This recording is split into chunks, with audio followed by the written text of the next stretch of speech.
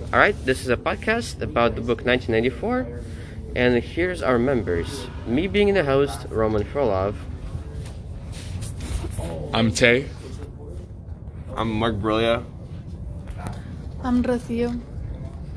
I'm Nick. And those are the 5 members of this podcast. We will be talking about the book 1984, written by George Orwell. In book 1984, the setting is post-war communistic environment, which controls the people inside of it. Now then, would anybody else like to add to the setting? In my personal opinion, I think the setting's like kind of gloomy. There's no motivation where they are. It's sad. So yeah, I know. If you think about a movie, it's gray. I think the setting is very controlled. There is no independence. There is no basically they give you your own thoughts. So it's you have to go off of what they tell you. That's what I thought was interesting with the thought police. If you think about anything, then you'll just be caught and then you just die or disappear in their terms. That's interesting in this setting too. What are you gonna talk about after the Alright. setting? In the book itself, there is the party that controls the country. We don't know how big the country is, since the book only so far mentions the Eurasia, Oceania, and East Asia. But supposedly, the setting takes place in the London, which is still named London. However, the London is in Great Britain. It is now named the Airship One for some unknown reason. It's been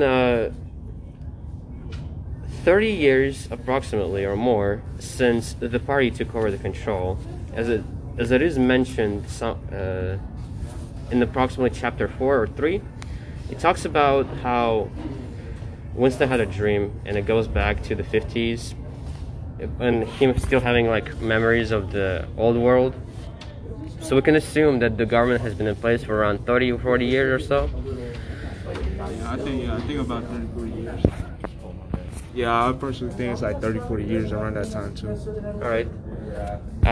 The communistic force is called the party.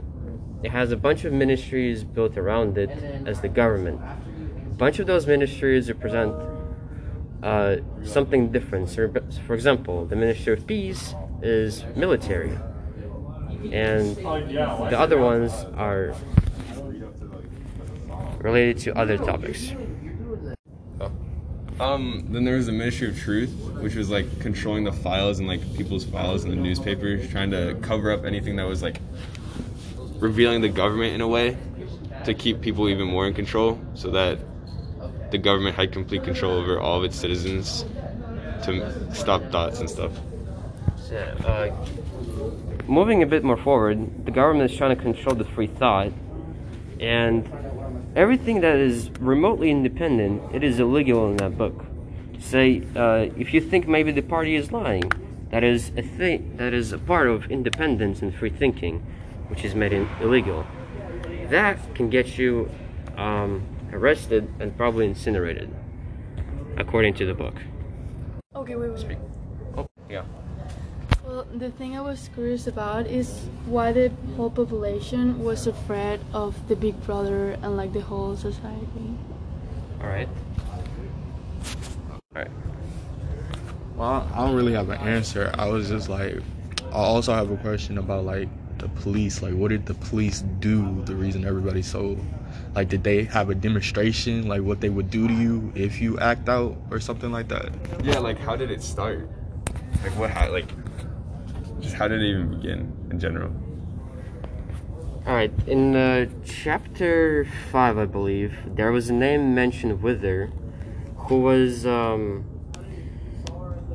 leading an uprising and he was connected to the company of MCSA or something like that, I believe. And Wither was a part of the Brotherhood, which was a revolutionist movement. What's it called? Also, another person that I think about when you say revolutionist would be Emmanuel Goldstein, which also leads into my question. Why is Emmanuel Goldstein so hated by the people? So in the book, there is an event called 2 Minutes of Hate, which exists. And during those 2 minutes of hate, the government plays on the telescreen the broadcasting of the face of Goldstein. While at that, it's also producing painful sounds for you to hear and provocates you into doing acts out of anger. It provokes you. It makes you feel frustrated, angry, which is pretty much brainwashing. It is similar to what is happening in North Korea because, propaganda exists here and there in some way, shape, or form, which also shows how this book, years later, still relates to our world today. Alright, we're gonna move on a little bit and talk about our favorite quotes from the book. So personally, I think my favorite is at the right where chapter 8 begins and chapter 7 ends. The last quote is, "Freedom is freedom to say that 2 plus 2 makes 4. If that is granted, all else follows." That basically says if the ministry or the party says that 2 plus 2 is 4, which is true, it is 4. However, if the party says it's 5, everybody will believe it's 5. Does that make sense? Yeah. It's basically brainwashing. Alright, Nick, what is your favorite quote? Personally, my favorite quote is, "You were abolished, annihilated, vaporized" was the usual word. Personally, I think that's a good quote because that leads to why it shows why people are so scared of going against the government, because they know that that's what's gonna happen. They're gonna get annihilated. They're gonna get vaporized, like what it says in the quote. So personally, that's my favorite quote. Who wants to go next? One of my favorite quotes is the 3 slogans of the party that says, "War is peace, freedom is slavery, ignorance is strength." So it basically make all of them think that is true, although they're just stupid things. Because freedom is peace doesn't make sense, but they just make them think that's true. Pretty much everything that it says is basically the opposite, and it holds true for that. So say in our world, independence is what you seek for. However, in the world of 1984, freedom is seen as, something that is illegal, something that is bad. It is part of the free thought and considered illegal. The thought police is the ones that are doing the punishment usually, and according to the book, they kidnap people while they're asleep and make them non-existent. Because that is what usually happens. Say Winston says in the book that there may be a person that you might have talked to and the next day he's just not there. That probably means he's vanished or erased from the world.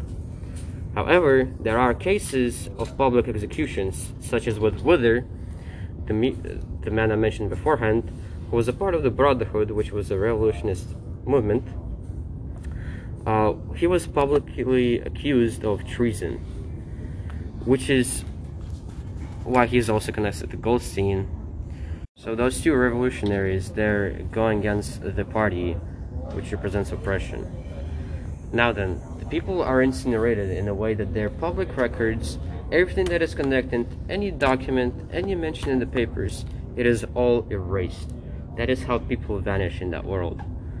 That is actually very common in there, and it happens usually not publicly.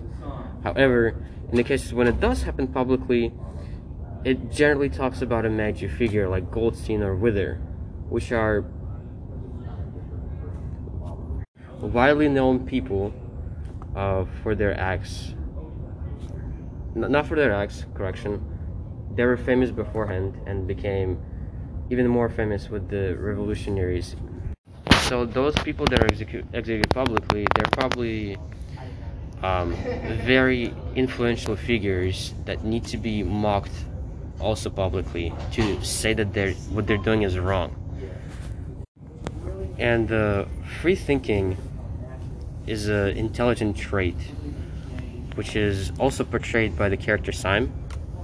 One thing I thought interesting about Syme was his thoughts about if the word wasn't created, like freedom, then no one would know what freedom was.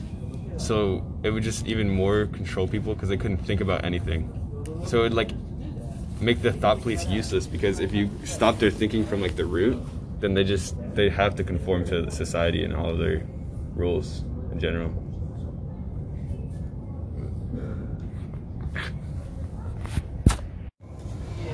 And Simon was like talking about you can't think about something that's not real. So he wants to stop like freedom words and like all the independence and revolutionary words in general. All right. That is an example of how the party could control the population by just restricting the amount of knowledge that the people are able to learn while living in there. So, one question for Rosia: what do you think is going to happen in the future, like of the book, as we go on reading? Well, I think Winston is gonna try like to change, like the society, but like making like acts and like opposing the big brother. So you think he's going to rebel? Yes, yeah, I think so. I was thinking he was gonna rebel too, because like how you said, his job has all like the important documents and things, so I feel like that will be important later in the story. To clarify once again, Winston's job is to correct the administrative papers or any kind of paper that has information which may harm the party's integrity. Which, for example, could be by making the big brother say that they exceeded the requirements for producing boots, for example, how it is in the book. Producing more than the required amount of boots will benefit the population, making the big brother look better for the citizens. All right. Thank you for listening. This is the end of the podcast.